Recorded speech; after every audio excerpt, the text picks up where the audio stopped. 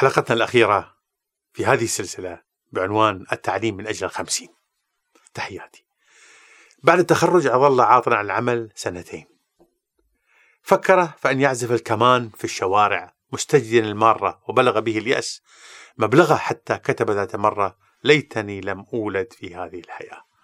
إن ورطة عدم العثور على وظيفة بعد التخرج يمكن تتسبب بمآسي فردية فضلا عن مشاكل الاجتماعية والوطنية.